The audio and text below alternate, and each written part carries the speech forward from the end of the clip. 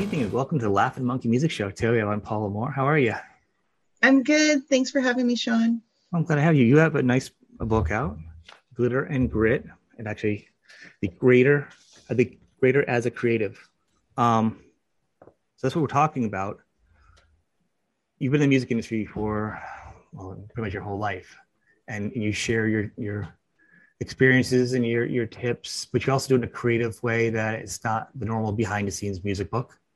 Fun stories, a lot of life examples. So it's not preachy. It's more as, you can learn from what I have, and kind of the fun is the best way to learn. What is your title right now? Like, what are you right now as your job and your company doing? Like, what are you doing right now? Well, I've just during the pandemic, I launched my 8th startup, and we're focused around A&R innovation. A lot of new research discovery tools that I'm developing that are bespoke to my company. I relaunched my A&R Scout training program. I launched a new program that complements it that's all about A&R marketing. So we have global participants in both of those programs learning how to do A&R and A&R marketing. And I serve a bunch of clients with discovery research on emerging talent of all kinds. That's in a nutshell what we're doing right now. And I'm about to roll out a Web3 platform that is going to disrupt the independent distribution space. Oh, really? Good. As you stated in the book, you're really in on how good and how equitable the internet can be to begin with talent.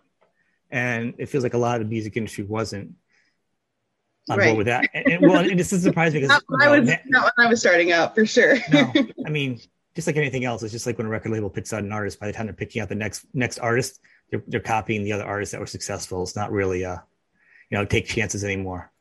So the internet was a brand new thing, and you had a lot of good ideas, and you also struggled with some people who were trying to take your ideas, and being a woman was also a challenge for you. Has it got a little bit better?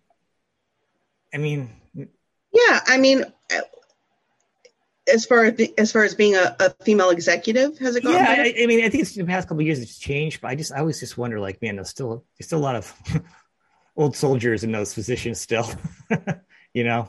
I do think a lot of from the top down, it has changed quite a bit. I think there's a lot more mutual respect in the industry amongst genders. And I think we're seeing not a seismic shift, but a shift in female leadership positions being more available. But I do still think that, look, we're in a creative business. It's very much centralized around a lifestyle that most creatives have, is this music and culture lifestyle that bleeds into work. So there are those blurry lines that are always going to exist, I think, in the music business, and not so much affecting the executives, but the younger entry level to junior executives who go out a lot and probably still are on the party scene a little bit. When you're first getting into the music industry, there's a lot more of that. So I think, those young women are still experiencing, quite a difference in how their careers are getting started or getting off to the races compared to their male counterparts. I think there's still some work that has to be done on the entry to mid-level female and male executives. Well, yeah, I'd imagine it wouldn't change overnight. And of course, everyone's going to say things are different. Right. But if they're, no one's going to say, well, no, we're not doing it. We're not changing. Clearly the world's a little more open. What would your advice be for females coming in now?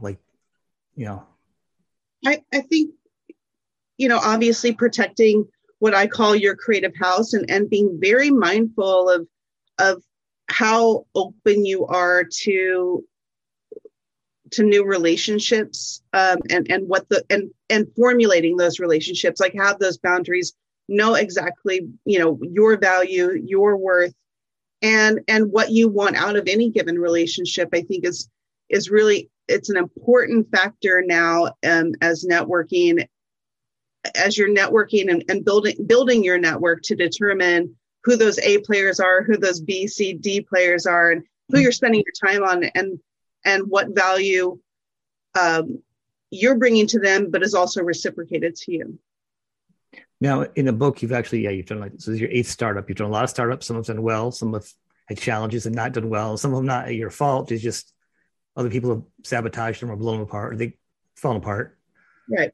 But to your own point, you're willing to just, put it all out there every single time, to grow and to keep working on it, which is scary for a lot of people. There's a certain comfort level that people won't do, Mm-hmm. And early on, you started, you were not only were you just a businesswoman in the music world, you're also a mom, yeah, and a wife, yeah, and having a young family is hard to have a regular 9-to-5 job.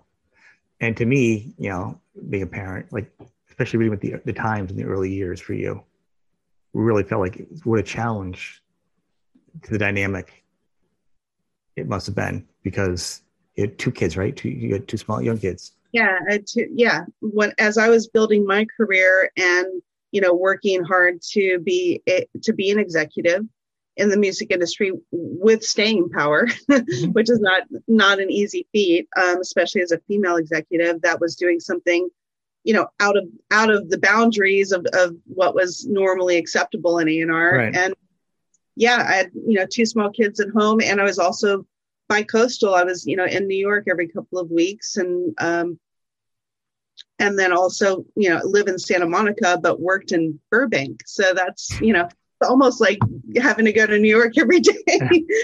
Right. Must just be another country. And what you need to realize is when you were doing this was not when we had Zoom, when you could do these meetings and everything was so easy. I mean, God, can you imagine this now? Oh my God. No one should know now. Well, not that I'm grateful that we had a pandemic and it's, so much horrible, sadness and loss of life happened during the pandemic. But from a business standpoint, it made people that I interact with on a regular basis, I think, show me more respect. Before the pandemic, I always had that kind of like side eye, like, oh, you work from your house, like you're not, it's hard. It's almost hard. It's almost harder, actually. Yeah, but I love it. And I love the fact that what happened was it enabled us to have these types of one-on-one meetings or group meetings without mm-hmm. me having to drive and, park and go into the office. So it's been fantastic for me to have people see the value of remote work. Yeah. It's really, that's actually on a side note, it's really changed the work environment to begin with, and obviously affect the music world. Whereas most places are turning to work from home, and then the offices now are being downsized, are becoming more of a creative center. So mm-hmm. creative, not only music. This book actually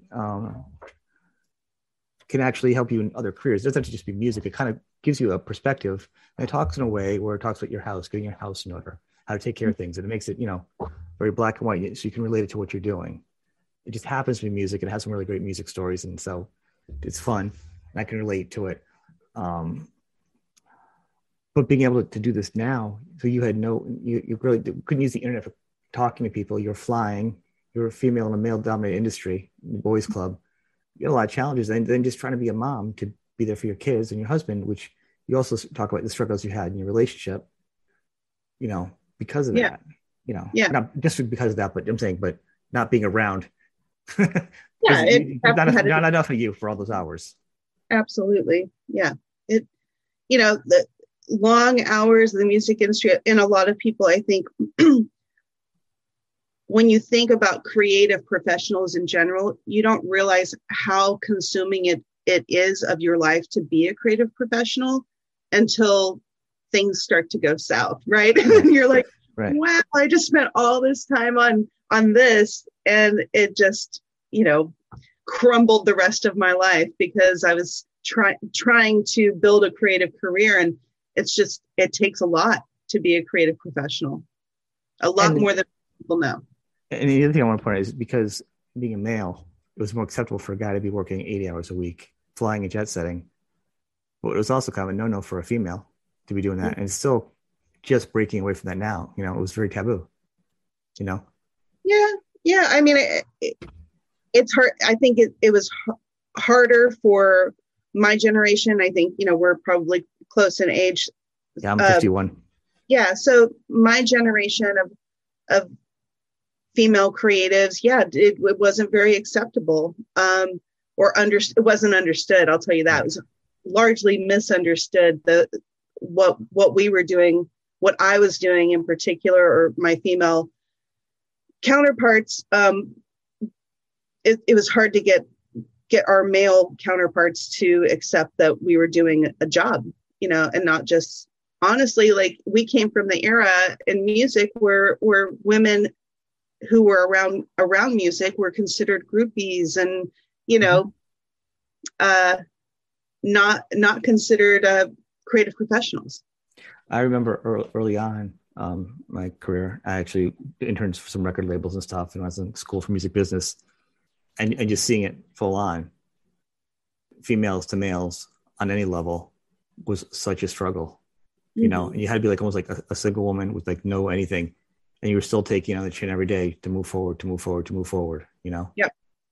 And I couldn't imagine doing PR. I was doing promo stuff like with Zoom nowadays, and the way you can contact people and stuff. It was like hours at the photocopier. You know what I'm talking about? Totally. Just to get all your flyers together to either send them out or put the promo kits, right? All the mail outs, the promo kits. Now it's just an email, and you got some attachments, and you got a SoundCloud or a Bandcamp or a Dropbox. My God, I know it. Everyone's got it so much easier these days. But like, no one realizes that. They're like, I'll send it to you, a media thing. And I'm like, oh, I got media. But I remember packing them, so the whole thing. That was a lot.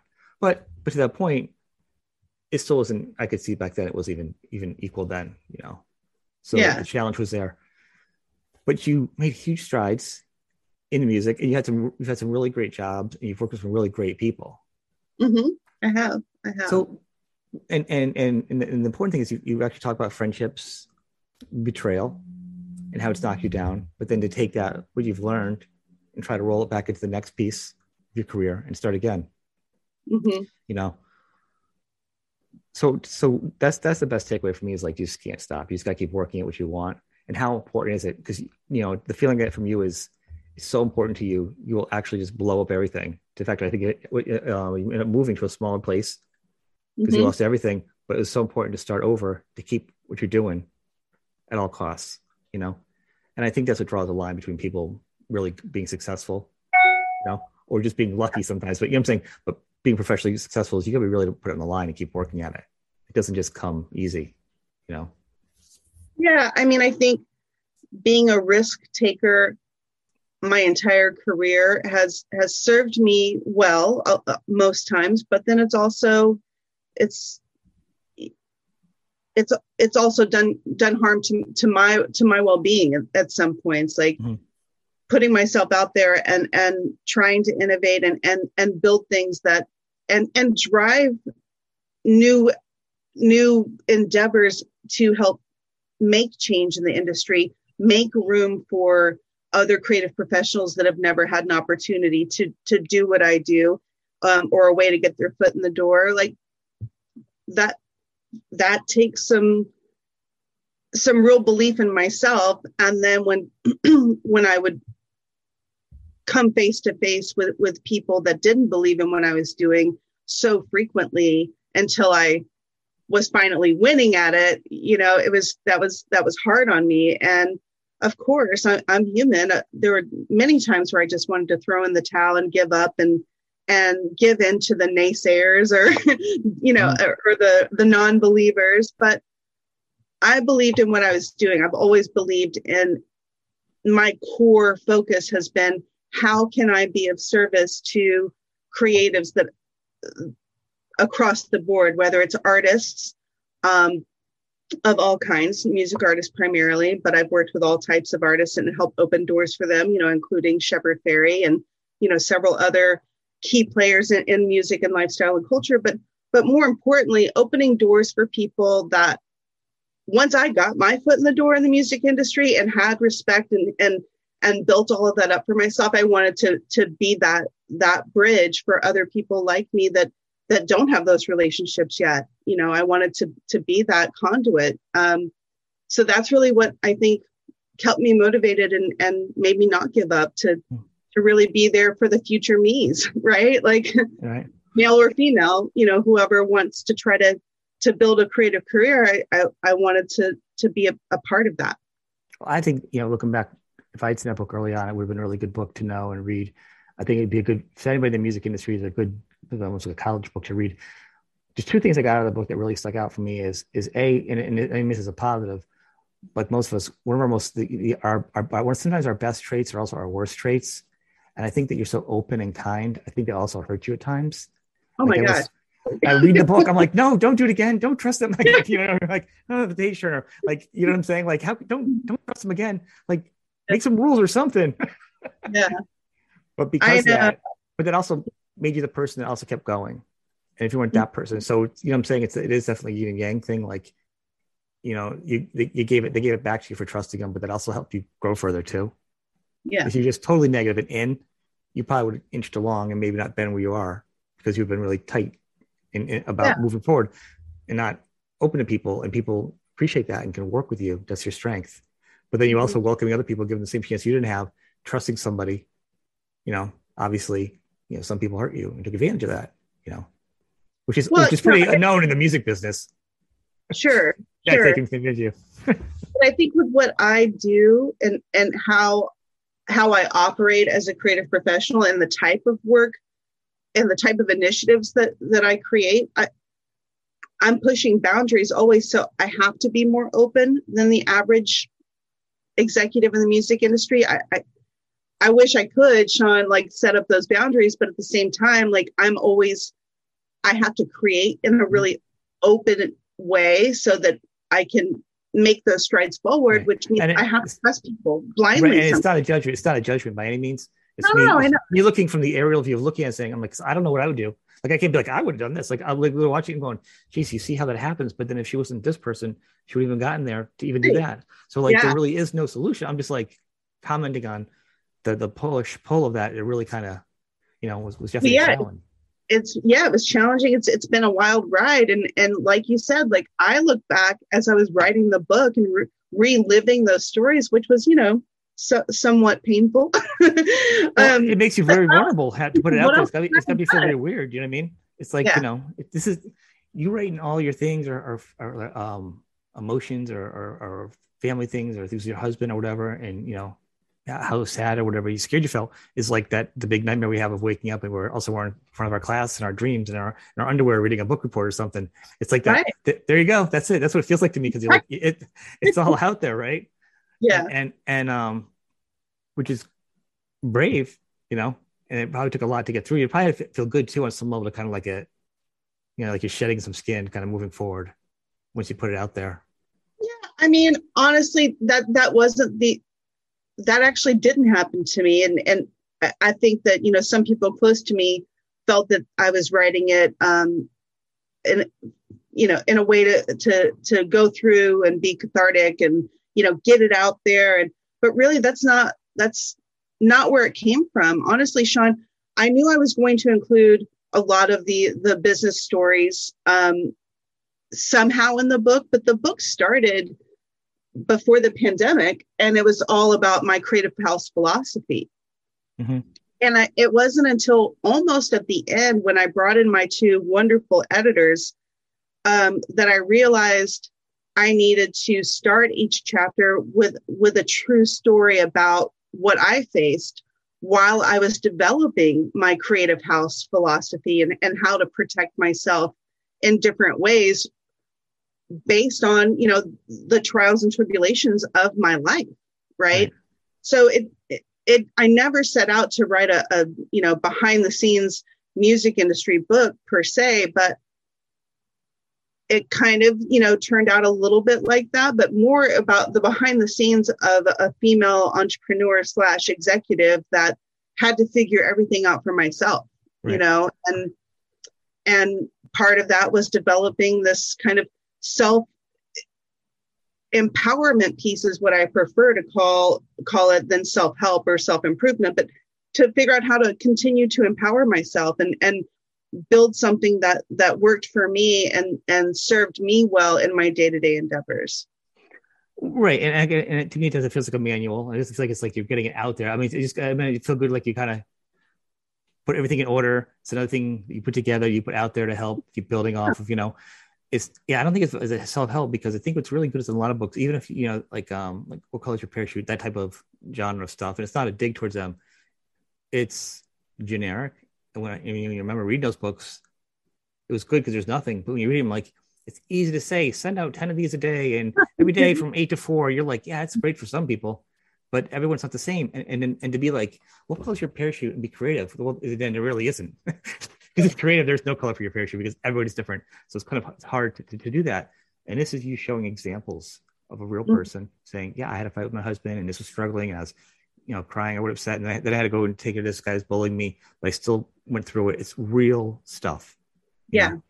And that's more tangible for somebody, to go, oh, okay, I get it. It's not always gonna be easy. I'm not gonna be, doing a Jerry Maguire free falling song, driving down the road like this, high five. It's not like that at all. Very rarely, in fact. And usually when it happens, there's no one around to high five you for 10 minutes. For 10 minutes, like, hi, oh. And then, you know what I mean? Sometimes your biggest successes are just you're alone because nobody gets the battle you did to get there. And some of the biggest success is actually the journey to get to that point. Because once you're there, you're like, there really is no euphoric resting place. Right. And that's part of the process. Mm-hmm. And if people don't understand that, I think, and maybe even more generationally, people think there's like always like a big payoff. And I feel like there's a lot of the journey in the book, not so much of the payoff. You know what I'm saying?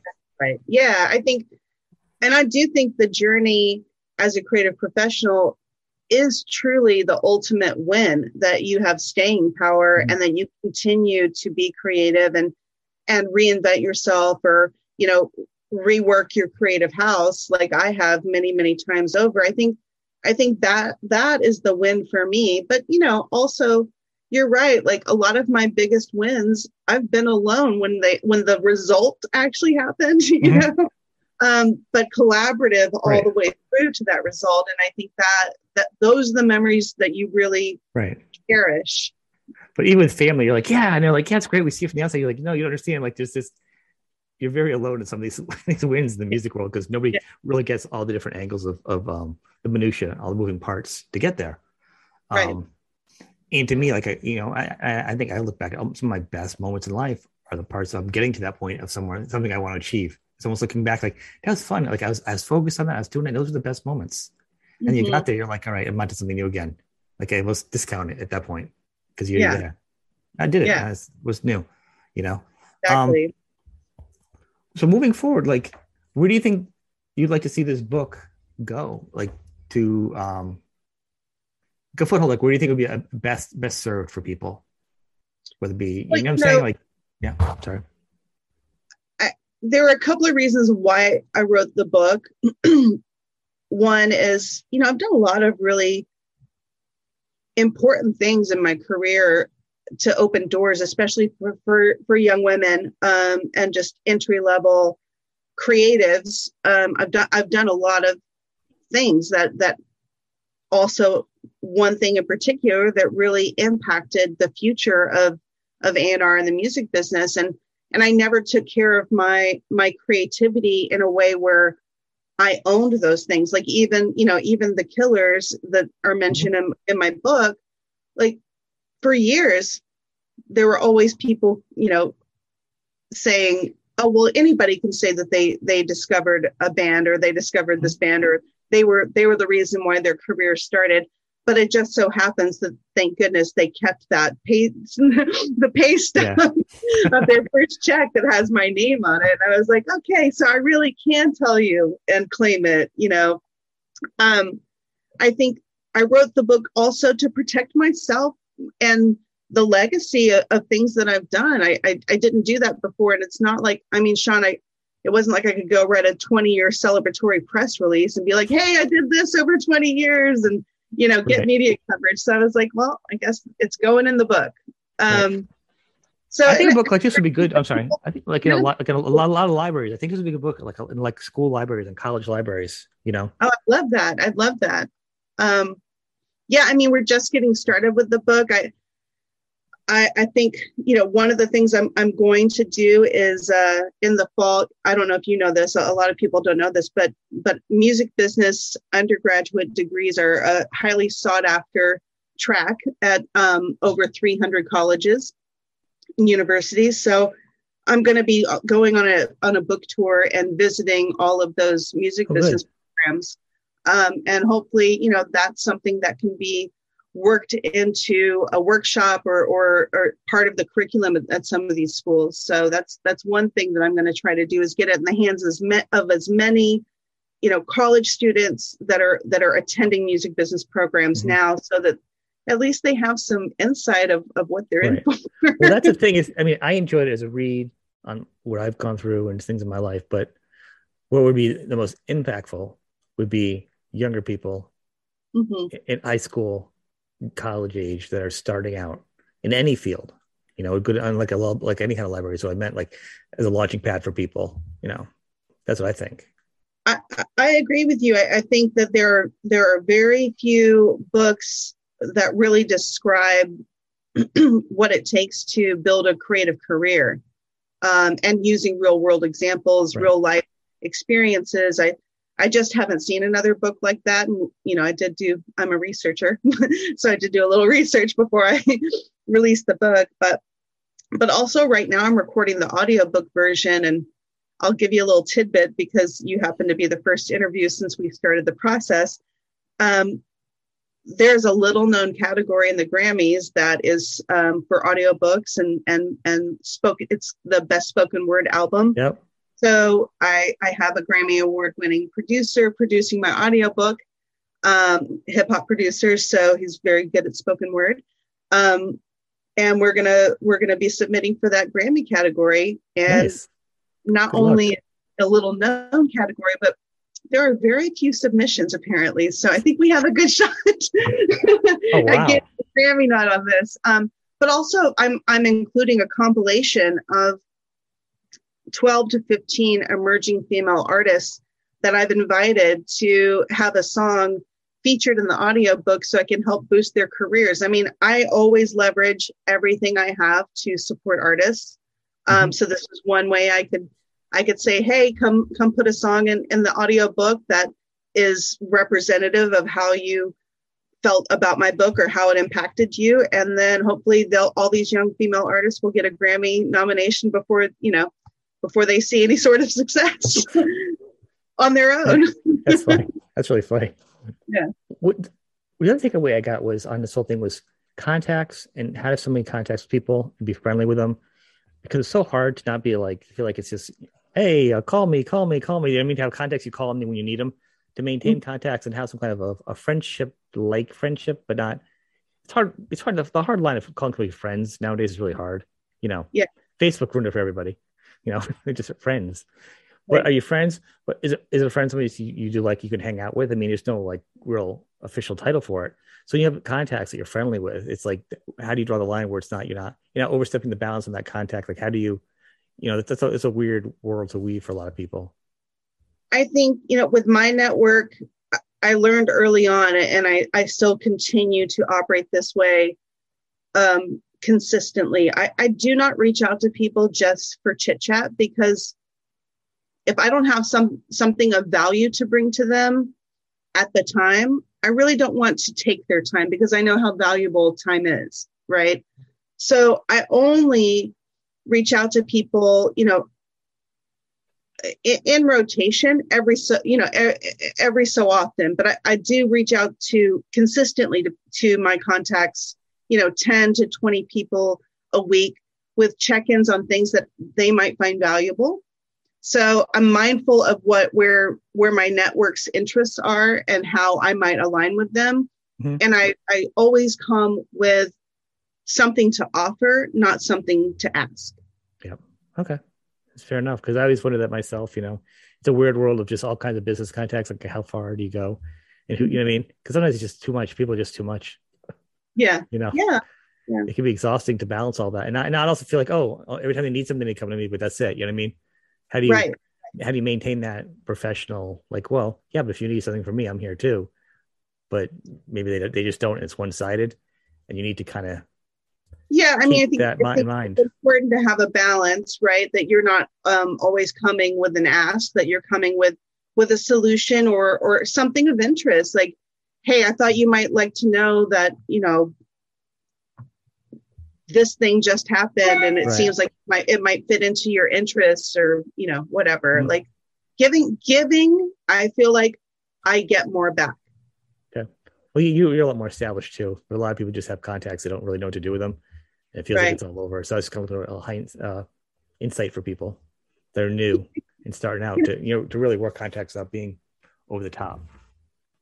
Yeah, I think for people that maybe aren't as established as I am and don't get the responses generally when they reach out, I really do think it is like offering something up and less about self-promotion and more about or self-interest and more about how to find something valuable to connect the dots with that person if you want to build that relationship to the next level. I agree. That's awesome. Any final thoughts on this for people in your book? No, advice? I mean, anything? Read my book. Read the book. There's a lot of gems in there. It's a page turner, I think. What do you think, Sean? I think there's a sequel. I love it. I read a lot of books, so I can be pretty critical, and I can't think of another book like this. I really can't. It's and I hate the title of the self-help book can really just turn me off. Even if this is a good book, it just feels like gross. But yeah, the story is interesting. It's almost like there's 3 different types of books into it, all kind of put together. Mm-hmm. You're not being lectured. There's a story. There's some music in it. You talk about music. No, excuse me. Parts of the music industry, notable people in the music industry. You get your personal stuff, and then the creative part of self-help, or how to build yourself through this journey, like a manuscript, all together as one thing. So it's really interesting. It's something like people have read. It's a fun read. Yeah. It just stressed me out a little bit. Some of the struggles you had. Right? Like, I didn't want to put all of myself into something that didn't feel like it was kind of unique and different, because that's kind of my style. I like it. I'd like to see a sequel when you dig in a little more into some of your A&R stuff too. I like that. I like that a lot. I could see myself reading a double-sized book of all A&R stuff myself. But that's just me. And I do intend to. I want this to turn into a series of books for sure. And I did kind of keep it short, honestly, Sean, because I didn't want people to be like, oh, she wrote a book, or, it's all about herself. Like, I wanted it to feel like a quick read, a good read, a fulfilling read, and a pretty straightforward, like, this is what I've done and this is how I did it. So that's really how I wanted to kick it off. But yeah, I want to get more in depth on some stuff on the next one for sure. Here's the thing: it's like a good album.